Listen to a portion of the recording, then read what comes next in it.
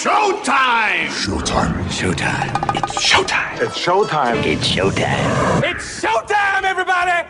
Showtime! Let's get the show started.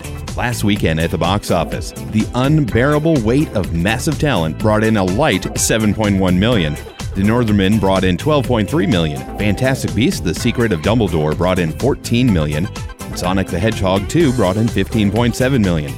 It can only be called one of the most daring box office heists of the spring, but Universal's new animated comedy, The Bad Guys, stole the weekend's top spot in broad daylight, making off with a hefty $24 million haul. The multiplex larceny came in at the expense of Warner Brothers' latest big-budget Harry Potter spin-off, Fantastic Beasts: The Secret of Dumbledore. New at the box office this week, Memory. An assassin for hire finds that he's become a target after he refuses to complete a job for a dangerous criminal organization.